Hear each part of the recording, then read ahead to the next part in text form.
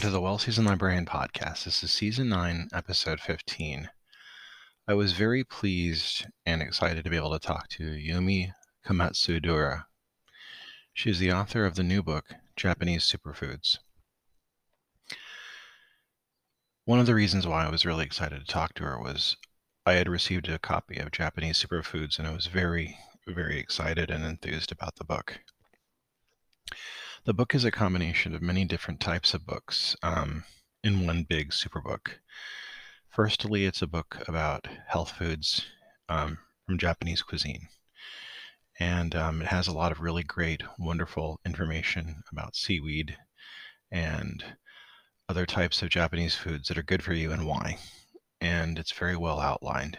So it's really a good health food book. It's also a really excellent book on Japanese cuisine in general. And it has a lot of great information and recipes on how to cook classic Japanese recipes.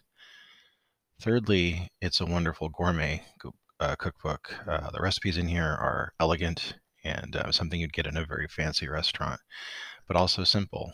And lastly, it's just an all-around great book for learning new cooking technique. A lot of great techniques in here, and I really am very excited about having you hear about this book because it's just it ticks off all my boxes on everything I think a classic, wonderful cookbook should be. I honestly believe that if there's any awards for books this year, this should win it because it's that good.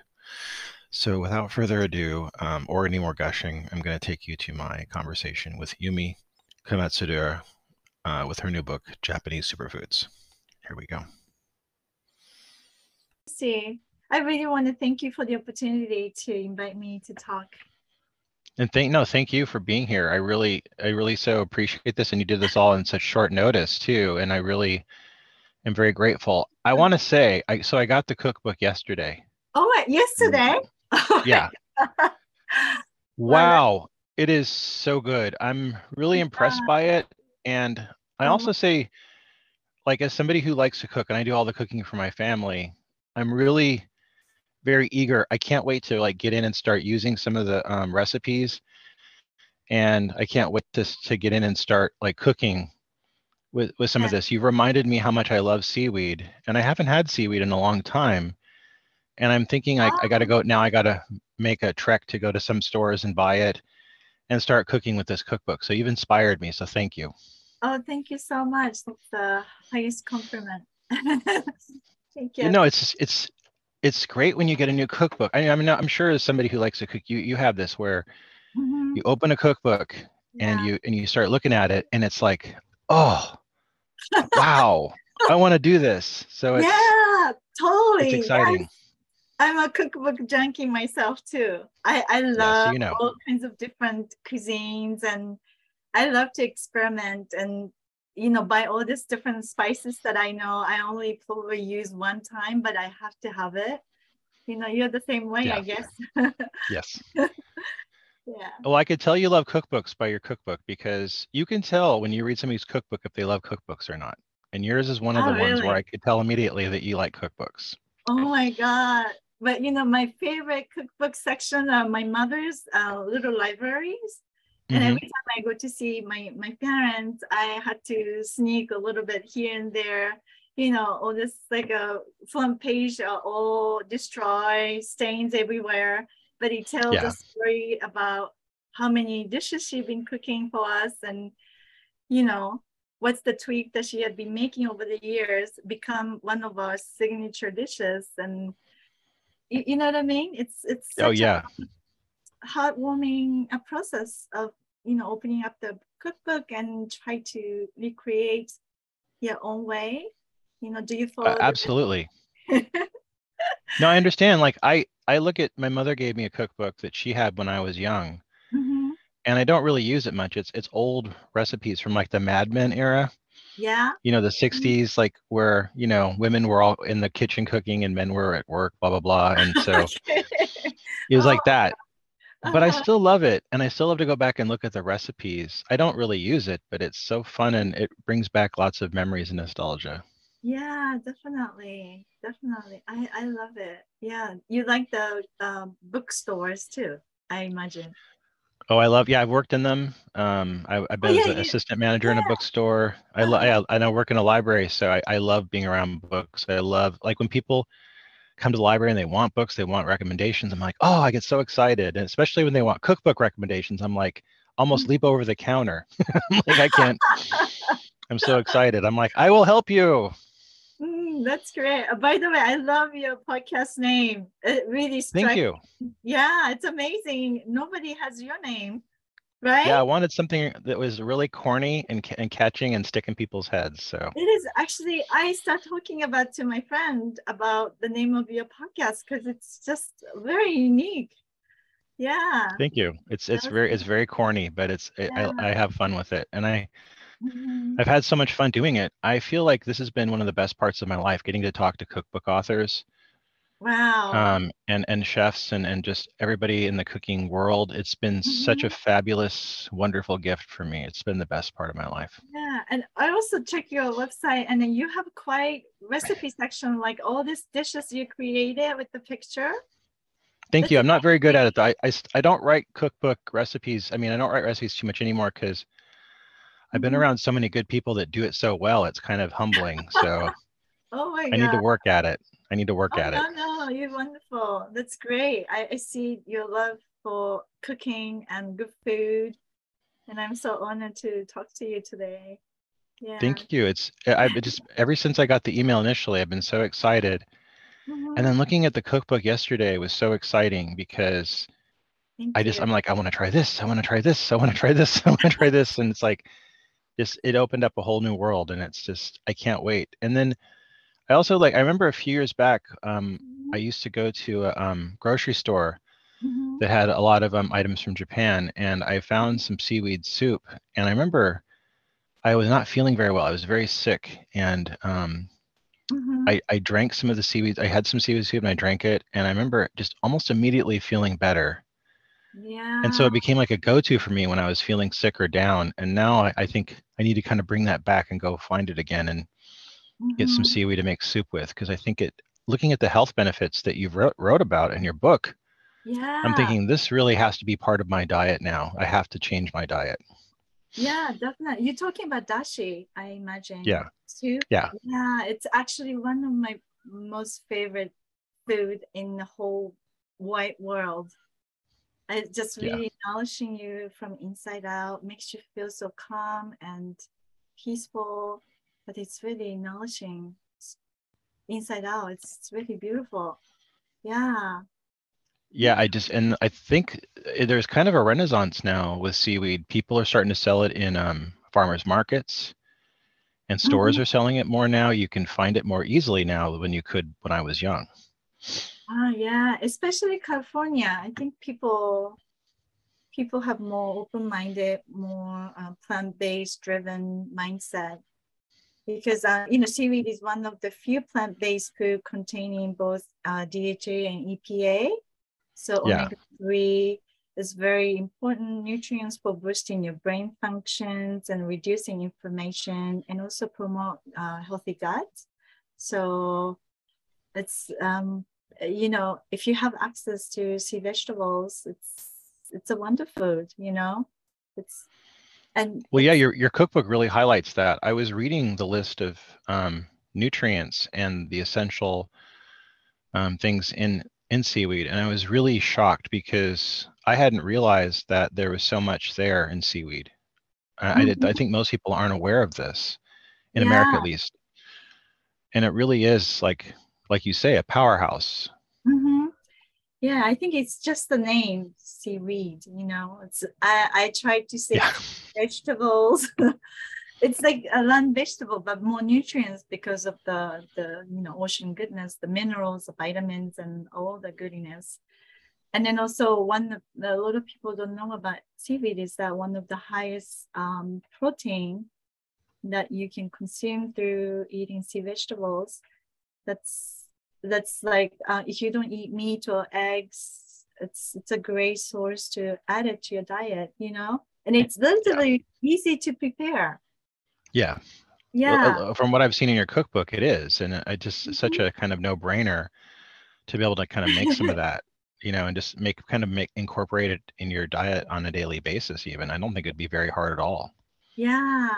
I was lucky because I grew up in the business. Right. Ever since I was born, it's sea vegetable is right there in front of me. So I Yeah. didn't really think much, special when it comes to nutritional value and all that. It's just right there in my reach. So I've been snacking since I was little. My mother didn't really give me sugary, candies or chips, but instead, I get the, piece of kombu, for instance. I just, eat like a candy. Or, Well, have you ever tried the piece of kombu just to taste? yeah. When we made broth and stuff, I just tried it and it tasted. I mean, Mhm. that's one of the nice things about it. I mean, it is a health food, sure, but it also is very tasty. Yeah. I mean, I would even eat it if it wasn't healthy. I'd be like, I could still eat this because it tastes good. It's like a lot of people are starting to put it as a flavor agent in Mhm. food now, right? Yeah, definitely. And then also the taste is really, now people talk about that's what's umami, it's the source of glutamate found in kombu, but also glutamate that we know about is you see mother's breast milk contains glutamate, which Yeah, I recently discovered maybe past 15 years. And when I feel like really tired of feeling a little bit, lift up my spirit, I always wanted to have a big bowl of soup with a yeah, miso paste. It's just the broth that you're talking about.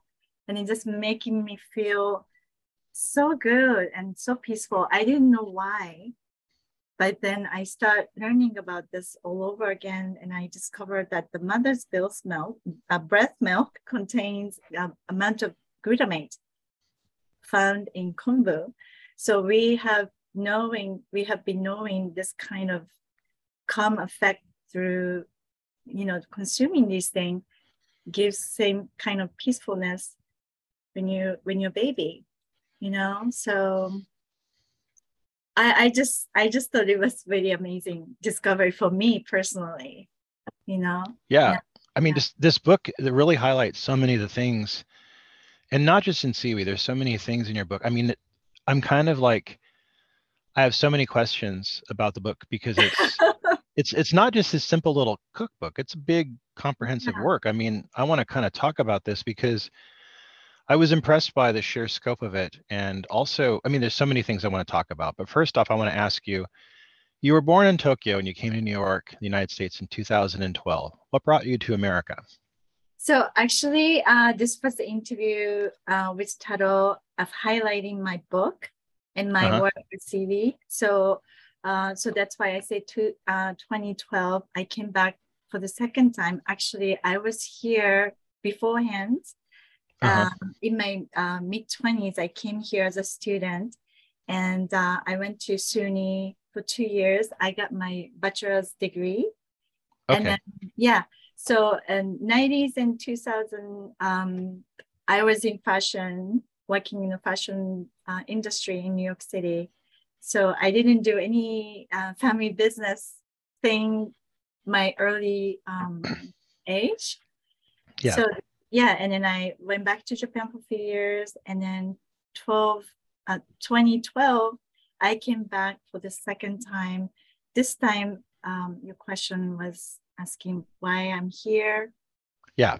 Time, so that I got the job opportunity going to work for fashion again in New York City, and the job brought me here again, and yeah, so that was the question to the answer. Okay. Yeah, And you grew up like your parents started a seaweed business in the yeah. 60s and Mhm. you saw that, when you were a child, you saw them operate that. How was Yeah, that? What was it like to grow up in a business where seaweed was being produced and that was your family business? yeah. So my family has been curating sea vegetable product, um, curating all kinds of different sea vegetables from different parts of Japan. And you know, I was born in Tokyo, grew up in Saitama, which is like suburbs of Tokyo. So there was Yeah. no ocean around it. But Right. where the house was right next to the seaweed factory. So I always smell like ocean. I see amounts of sea vegetable getting ready to be packaged. I help a lot as a child to package, to put in the boxes, to seal anything that my parents want.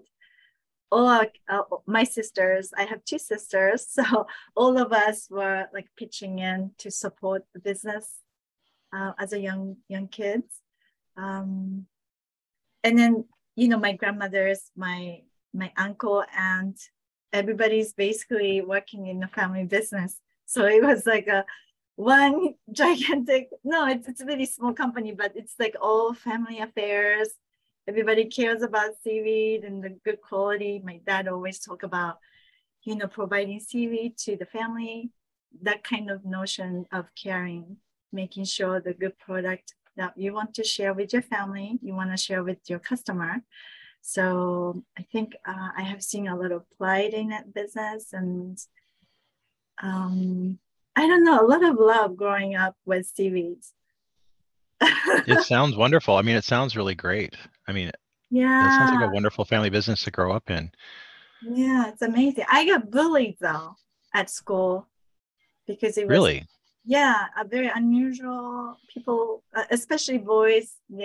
I got bullied a lot because of the unusual um, business to be in in the area where I grew up.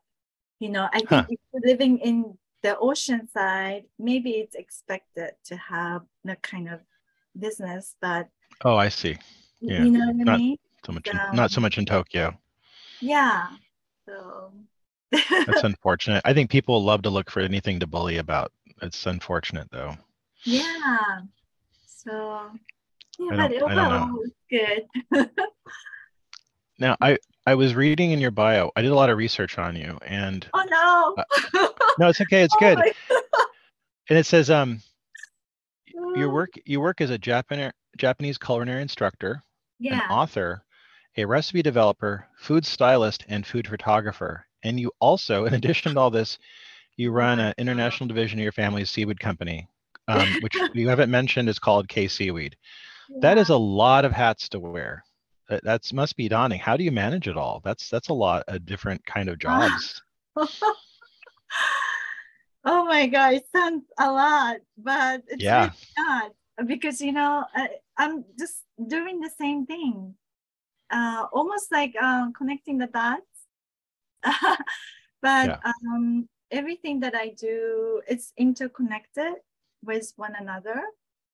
Um, I've been a creative person for a long time, so doing everything around food is absolutely like joy for me to express my passion, and I love to share where I come from through food culture. So it's been a quite journey. I wasn't really planning this this way actually when I came back for the second time 2012.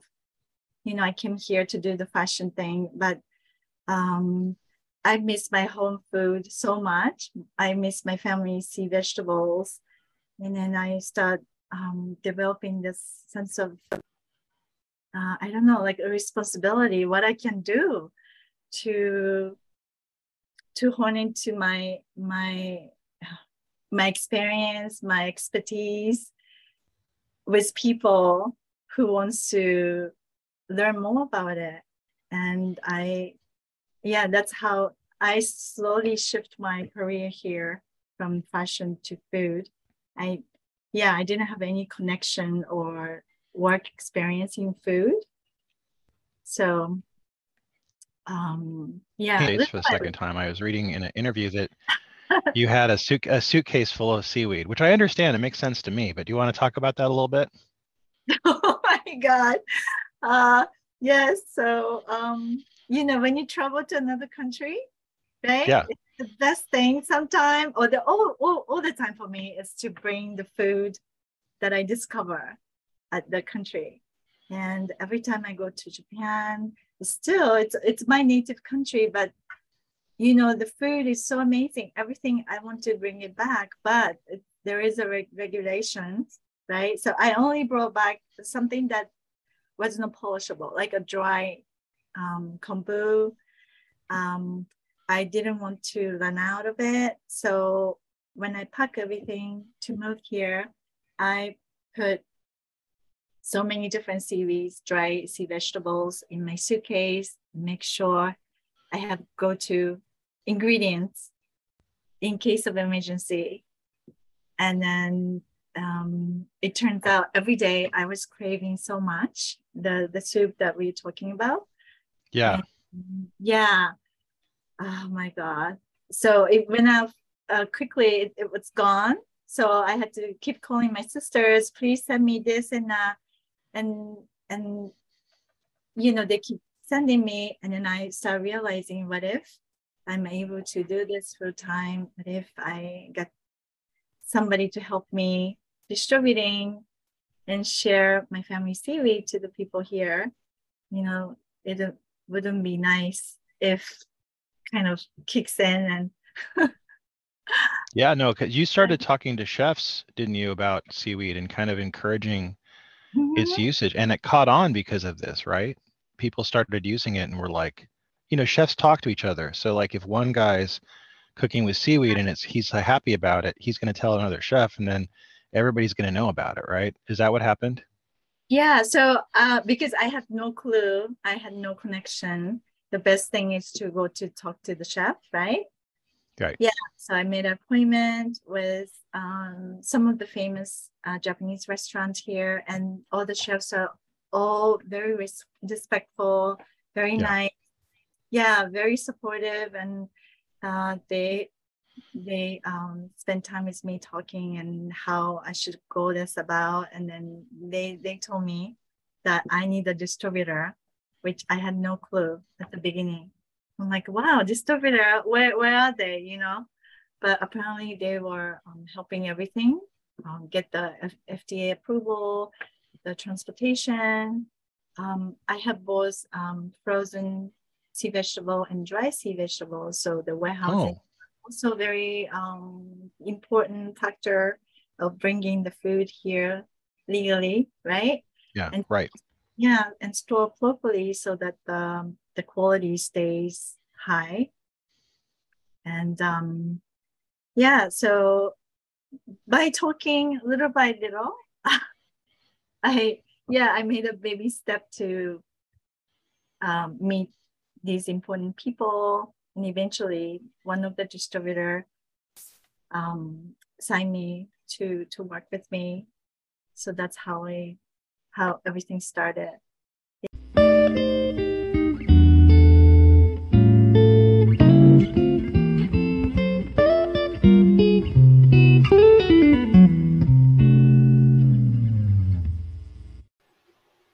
This episode is sponsored by Culinary Historians of Northern California, a Bay Area educational group dedicated to the study of food, drink, and culture in human history. To learn more about this organization and their work, please visit their website at www.chnorcal.org.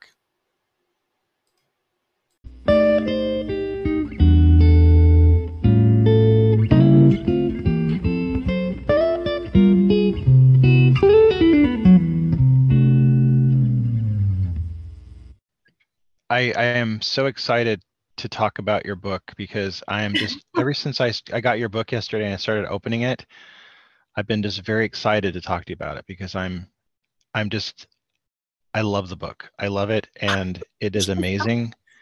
It is so good. I want to get people listening to this podcast to go out and get it because they're going to love it too. Because it's really, it energizes you. It's not just this simple cookbook with some nice pictures. It's got a lot, and it almost reminds me in some ways of like the DK books in many ways because your photography and illustrations are so good because they really highlight how to do things and they help you get in your mind how to do something you may not have done before. And like so many things, like the making of the dashi, and different things. Like you really show excellent techniques and ways to do it that are really kind of illustrated well. And Thank it's you just so much. visually, even if you can't read the book, it's just beautiful. If you look at it, it's just a gorgeous book. Oh, And thank I you. want to ask you, like, to start off with, let's go over what are Japanese superfoods? What is it? What does the title Japanese superfoods mean? So, what is superfood? It's a big topic. Yes. Everybody has different definition of superfood. Where you come from, you have different type of, food that gives you best benefit. But it has been used to describe food that contains high level of health benefit, boosting immunity, reducing inflammation, and helping restore and maintain gut health, especially where I come from, Japan. We have so many different food that I've been eating growing up that are amazing health benefits. Like for instance, miso, for instance, it provides amazing gut health. It's packed umami. The ingredients are really one of the oldest traditional the grain, the Aspergillus oryzae. It's the fungus, but Yeah. it's responsible to produce all kinds of different condiments for Japanese cuisines like soy sauce, miso, vinegar, rice vinegar, sake. In daily basis, I've been eating this kind of amazing food since I was little. And then my mother, pretty much everything she made, everything from home. My father showed me how to make miso when I was little. So without knowing it, I been really enjoy the best benefit as food giving us to stay healthy. So I wanted to show people what are they and how to use it in the modern way so that even though you're living outside of Japan, you can make those pickles, for instance, using yogurt and store-bought miso to create very similar kind of flavoring pickles that I've been eating growing up for years. So that was the idea of introducing what you can do to use those ingredients and incorporate it in your own kitchen in America or outside of Japan. Can you talk to us about some of the different types of seaweed that you discuss in your book? Because Mm-hmm. many of us are not aware of it too much. I mean, I know that I'm old enough that I remember when kind of seaweed was new to the United States and sushi was new. And Yeah. people started seeing sushi nori wrap on sushis. And then other types of seaweed started being introduced, and now people are starting to become more aware of it. Can you tell us about some of the different types of seaweed that are used traditionally in Japanese cuisine? Yeah, of course. So the best seaweed that I would recommend you to start trying is kombu. Kombu is this long black, mostly dry form that you see at the market. We have this long one, like about this long, or maybe you can see this little cut pieces. But Yeah. depending on the manufacturer, they have different way of packaging. But it's all dry. It's like a stick, and those are used to provide a great savory umami flavor that I talked about before.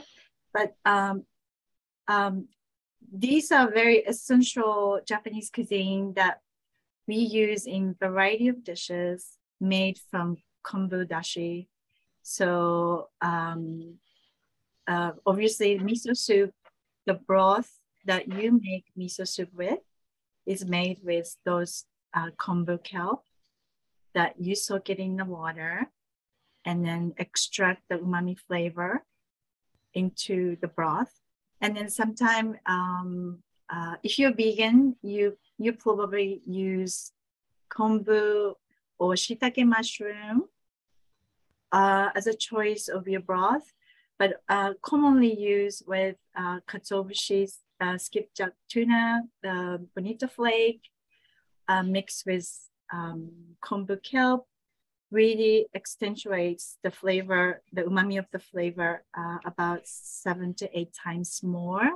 So you have those rich, aromatic, savory flavor from those simple dry ingredients.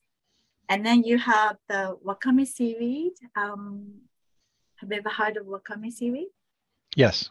Yeah. Okay. So you know when you have soup, right? You Yep. see this piece of black, almost like a ribbon. Yep. Floating. Yeah. So that's wakame seaweed. That's a different type of seaweed. It's more like a vegetable. It doesn't create the broth, but it creates the texture. It's almost like a leafy vegetables. I think in America you call sea lettuce. Yes. I think it's similar. So we use those seaweed to make like seaweed salads, miso soup filling. Also, summertime it's popular to eat with tofu as a topping. So there is a recipe in my book that you just take a simple block of tofu and then put seaweed on top, the wakame seaweed, and drizzle homemade sesame dressing. It's really beautiful, easy, authentic dish that you can make at home. Yeah. And then there is another seaweed called hijiki. So hijiki comes in 2 different types. One is the mehijiki, me means eyes, but also means butt. So it's like a tiny little, I don't know if you have seen it, but it's like a rice, Yeah. tiny little, yeah, pieces. That's mehijiki. And then you have naga hijiki. Naga means long. So it's like a stem hijiki. This one is popular for bento box filling. Side dishes for bento because it's easy to hold with your chopsticks like a noodles. Yeah. So yeah, so that's another popular sea vegetable that we've been eating I want for. to interrupt you for a minute and mention to the listeners that when they get the cookbook, all this has beautiful illustrations in it that are so well done because many people write cookbooks and they'll just mention the names. They'll say, oh, buy this or use this. But you really put almost like the DK books produced in Switzerland, the ones that have all the illustrations, beautiful, beautiful, multiple pictures of the seaweed in different productions. So you could really see it. So when you go to the store and you're reading this book, you'll know by sight which is which, not just by name, right? Mhm. Yeah, thank you so much. By the way, this was my first photography book. I never, I can't believe that. That's impossible. I It's have to so thank good. Kathy, my initial editor. She really encouraged me to do the photography too and the styling. I never think I could do this. It's really amazing. And then It's such good photography. It really is. and Taro did an amazing job, really Yeah. making the picture come to life. I have to thank them. Yeah. Well, they're a good publisher anyway. They produce good cookbooks. I mean, all their stuff is really good, and they really seem to love cookbooks. So you could tell. Yeah. Yeah. Thank you. Thank you so much. I didn't, yeah, I wanted it because I really am excited about that aspect of the book is that the photography really highlights the ingredients, not just the food that's being prepared, but when you talk about each ingredient, you really show everything. And it really is just wonderful to be able to Yeah. kind of have that visual identification. So when you go to the store, you can say, oh, I want that. Yeah. I'm very visual person Yeah. more than anything. So it's very important that I had the good visual presentation so that people can relate. Because for a lot of people, Japanese cuisines are very intimidating. It's a restaurant food. It's totally out of our reach, you know. And I wanted to tell you, it's not. No, and the thing is, like the photography makes it look like something you'd get in a beautiful restaurant, like a fancy, elegant restaurant.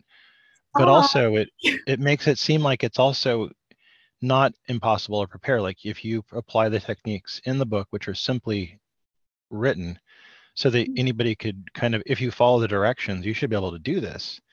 But then you look at the photography makes it look so elegant and beautiful. So it looks like something you get in a fancy high class restaurant. So Oh my it's God. just a little bit all over the place here because it's just like it's got all this good information, but that the food photography is so good.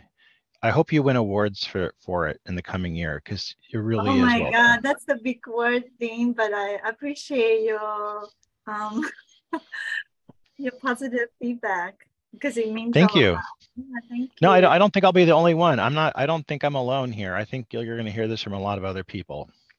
Oh, thank you. I don't know what to say.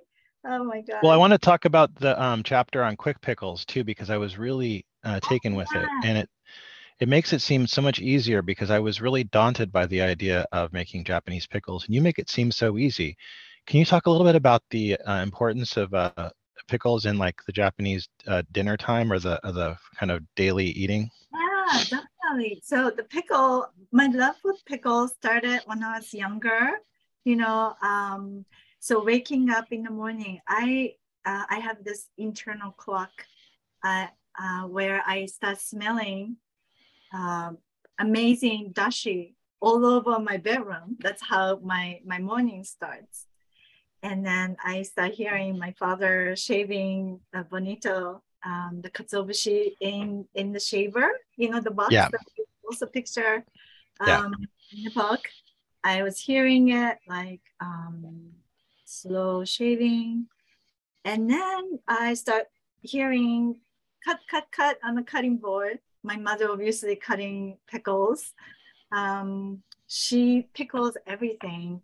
And then especially my favorite time of pickling was summertime when the vegetables are so flourish and all the freshness of homegrown vegetables, like, you know, everything she pickle basically. And then um, a little morning, we just had the rice and then the miso soup and the pickles. So those are my morning um, feast, you know. And then because I grew up eating pickles all the time from my lunch, not so much lunch because I had the school lunch, right. but breakfast I had the pickles, and then nighttime I had the pickles. So now when I make dinner or breakfast, I have to have the pickles always. You know, it's an essential part, especially when you harvest something a large amount during spring and summer. You know, you don't want to waste anything. You make pickles, and then you enjoy during the harsh winter time when you have less vegetable available. You know, and one of my favorite pickle is the nukazuke pickles. Have you ever heard of nukazuke? It's I, made with rice bran. It's kind yes, of, yes, yes, yes, yes. Yeah, I remember because I was reading about it in the book last night. Yes. yeah. So that was absolutely my favorite growing up because my grandmother always made nukazuke pickles at home. But what happened is that it's like you have to babysit. It's Yeah. what once or twice a day you have to keep mixing. So Yeah. when we went to travel to you know, some other places away from home, my mother always asked her sisters to mix it, or, you know, it was like a too much work. So so right now I wanted to create the same kind of flavor, but less work or no work. So I asked my mother, and then she told me to combine those two fermented food that you might already have in your fridge, which was miso and yogurt. And then I started making it, and then absolutely I fell in love. And then you can also use the juice, the sauce, to make soup afterwards, or you can even use the sauce to flavor your stir fry. So it's like a multi-purpose goodness that you can, you know, you can create from pickling to the sauces in the one recipe. So this one, the quick miso yogurt pickles, it's a great recipe to try if you never try Japanese pickle in your life. Yeah, I think for me, I was always daunted by the idea, but you actually make it seem possible, which is wonderful. And it's something I do want to try Mm-hmm. because you make it actually seem like something I could do. And I think in a lot of this, with like just simple tofu, for instance, I think for a lot of people, tofu is a mystery because if you don't really grow up with it, you don't know how to Mm-hmm. really use it. And I've experienced myself cooking tofu badly, and so many people in America cooking tofu badly, and people are often put off by it because they usually serve tofu that's not well made. And your book really highlights it kind of as a special thing and makes it seem very easy to utilize in many different ways.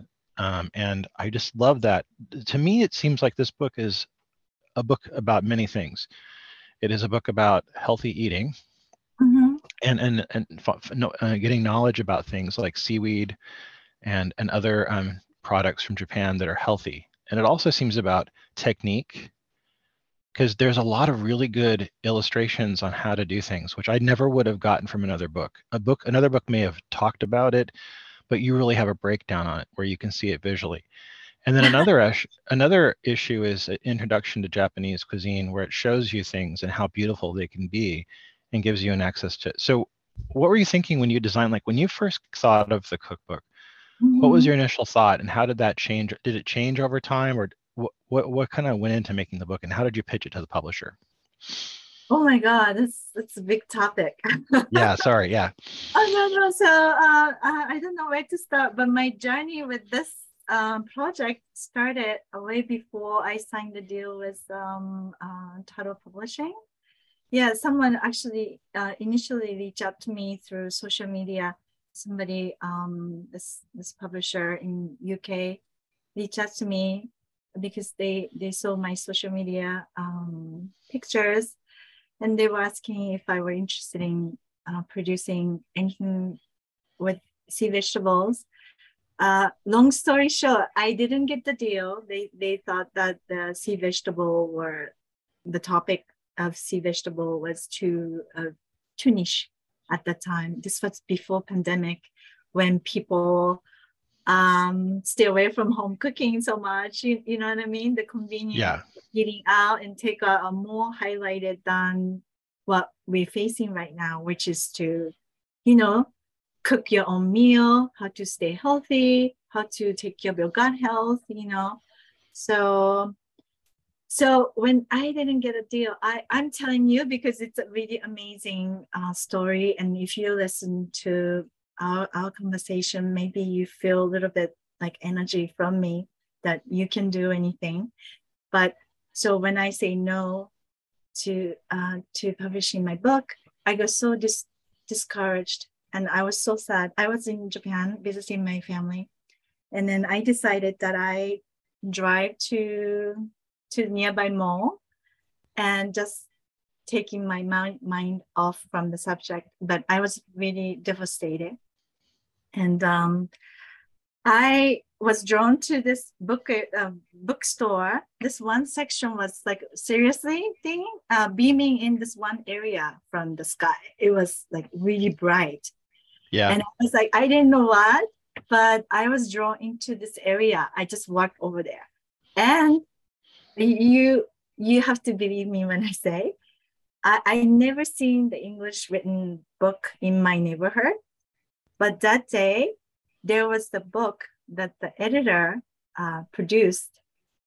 That was her book, and you know what I mean. It, Yeah. if I start crying. I had the overwhelming appreciation for the opportunity to even submit my idea, because if I don't give up, somewhere in the world, other side of the world, people might be able to pick up my book and start cooking Japanese food at home. You know what I mean? How Yeah. just like I was experiencing this book, that I'm living other side of the world, but get to really touch the book and read about it. Of course, I purchased the book, and I texted to the editor. I found this book out of nowhere. and I thank for the opportunity. So from that point, I really focusing on finding a right publisher so that I was able to do this. And then a year later, I have a pleasure meeting with Taro, and then I submit my ideas and few communication back and forth. So it was started with sea vegetable cookbook, but then it evolved into all category of Japanese food. So that's how the book kind of evolved and changed and reformed to what is today the superfood, Japanese superfood. Oh, It's an immense book because there's so much good photography in it, and there's so many my good God. recipes. But there's a lot of writing. Like it's not an overly wordy book. Everything is like there's economy to the writing, so that you get instructions that are clear and concise. But there's a lot of it, and it's comprehensive. It's really like, I'm not saying this to deter anybody. I think this should encourage you because there's a lot of really good instruction and a lot of good information. Was this like, how long did it take you to write this book? Like, because I imagine just the editing and the writing process Oh my must God. have been pretty comprehensive. Oh my God. Yes. So this was before pandemic, I signed the deal. And then I think it's like 6 months after everything happened, what is now, and the lockdown and everything. So during the pandemic, I have all this time to work on it because everything was delayed, and the ingredients were hard to get, and you can shop certain ingredients. You know what I mean? So it Yeah. forced me to really look at this this recipes that I was working on into different eyes. Almost like, what if I can't get the certain ingredients? What American people can substitute? Or Right. no, and also my teaching, um, uh, it got me think how I can illuminate certain process and how I can make it simpler, because I do teach kids how to cook Japanese food. So those teaching, going back to our original conversation, everything really helps each other. You know what I Yeah. mean? To write the recipe, to take photos, how to make it easier, simpler, all related to this one level of food that I have that are supporting each other's role.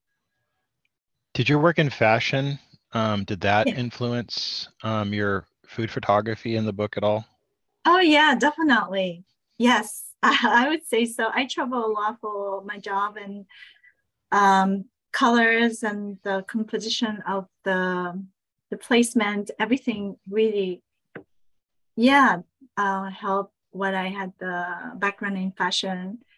And yeah, you never know this thing, right? Yeah. Until you start doing it, and then you realize, because I have done this before in this form, that I'm familiar with this way, or you know what I mean? It's when you have the Well, connection, it's so amazing.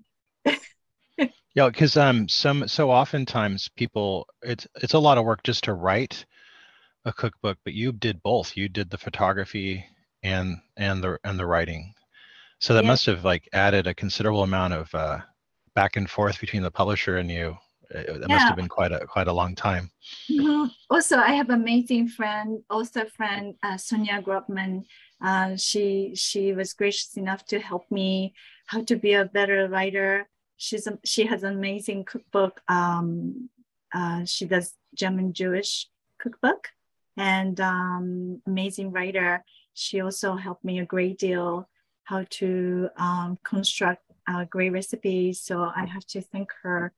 I recently have a event with her, but I've been so lucky, fortunate to have all these people who are very supportive and forgive me great support and insight. as to how I can become better author. Yeah. I'm So trying to think of where to start in this cookbook. Of course, want to start with pickles, but if you were to recommend to me a dish from the cookbook, do you have anything that you want to recommend to let's see. start with? Yeah, definitely. Without hesitation, I would say let's start making dashi. Okay, That's it sounds because good because I'll be using it. yeah, just because it's a foundation of Japanese cuisine. It's not only you make soup with it, but also you can simmer the vegetable. Um, you can make a dressing. It's it's Oh, the dressing recipe looked really beautiful. I want to try that yeah. too. That looked really good. Oh my God, yeah, please, because it's a really amazing. I shouldn't say that probably, but I just No, love no, no, it's true. No, it is. It is. It looks really good. It looks really tasty. I mean, so much of it, I was like, oh, oh, oh. Like oh, you made me actually want to try sushi, which I've never wanted to do before because it looks so hard. But you make it look possible. And like I want to try like onigiri, you make it look possible. And so much in there, including like you even where it managed to provide a really good dessert chapter, which I was surprised by, and that was really good. And I was very oh, impressed by the whole thing. oh yeah, I even use my dashi in one of the matcha cheesecake recipe. I Yeah. actually on the weekend I work at Enoteca Maria. I don't know if you have heard of it. There is an amazing restaurant in Staten Island where Uh-huh. grandmother comes and cook their cultural food to share their heritage. So I am actually Japanese nonna there. So I Oh, so I don't have a grandkids yet, but you have to be above 50. And then yeah, so I share my a lot of my recipes from the book, and matcha cheesecake is one of their most popular dishes. So no, all just really just solid, good dessert recipes in there as well. And just among everything else, it's just I'm still like kind of I'm going to be reading it all week, so it's going to be like a oh, lot. okay. I'm like setting up my shopping list for the next few weeks too. Oh, nice. Let me know if you have any questions. Oh, I will. I will. And also, I want to ask you, as I'm just, who are some of the cookbook writers that you like to follow? Oh, Do you mind? yeah, actually, I am the biggest fan of Deborah Samuel. She's actually my mentor, and she's amazing cookbook author. And I personally try her recipe through my work because she developed the program for this nonprofit Table for Two, the wonderful organization. And I truly enjoy her recipes and then her cookbooks. So yeah, if you have heard of her name, yeah, you should check it out. And then also Sonia's cookbook is also amazing. She's an amazing writer, but also her recipes are very easy to follow. Um, so those are the cookbook author I personally like and try making from the book. Yeah, I'm actually planning to make her Sonia's potato salad recipe from her grandfather. I like the recipe that has story like that, because Yeah, it's me really, too. you know what I mean? Why Oh, why yeah. did you try to make it? Because there is story behind it. It makes so personal, and yeah, I like that definitely. Yumi, I want to thank you for being on the podcast. I've really enjoyed getting a chance to talk to you. Thank you for Yeah, being here today. thank you so much. All right. It was my conversation with Yumi Komatsudaira about her new book, Japanese Superfoods. We have links in the bio to purchase this book. If you at all are interested in Japanese cuisine, having a healthier diet, or just plain learning new cooking techniques, check this book out. You're going to want it. It's no hype. It's the real deal. Go out and get a copy of this now at all better bookstores. On Monday, we're going to have my conversation with Maggie Shu about last year's breakthrough book, Chinese Homestyle. She also has the Omnivore's Cookbook website. It's just a wonderful cookbook, and I highly recommend it. You're going to love my conversation with Maggie. That'll be on Monday. I hope you're all having a wonderful year so far and are able to cook a lot of wonderful things from one of the cookbooks you've heard about on this program. Until Monday, keep on cooking. This episode is brought to you by Reese's Peanut Butter Cups. In breaking news, leading scientists worldwide are conducting experiments to determine if Reese's Peanut Butter Cups are the perfect combination of peanut butter and chocolate. However, it appears the study was inconclusive, as the scientists couldn't help but eat all the Reese's. Because when you want something sweet, you can't do better than Reese's. Find Reese's now at a store near you.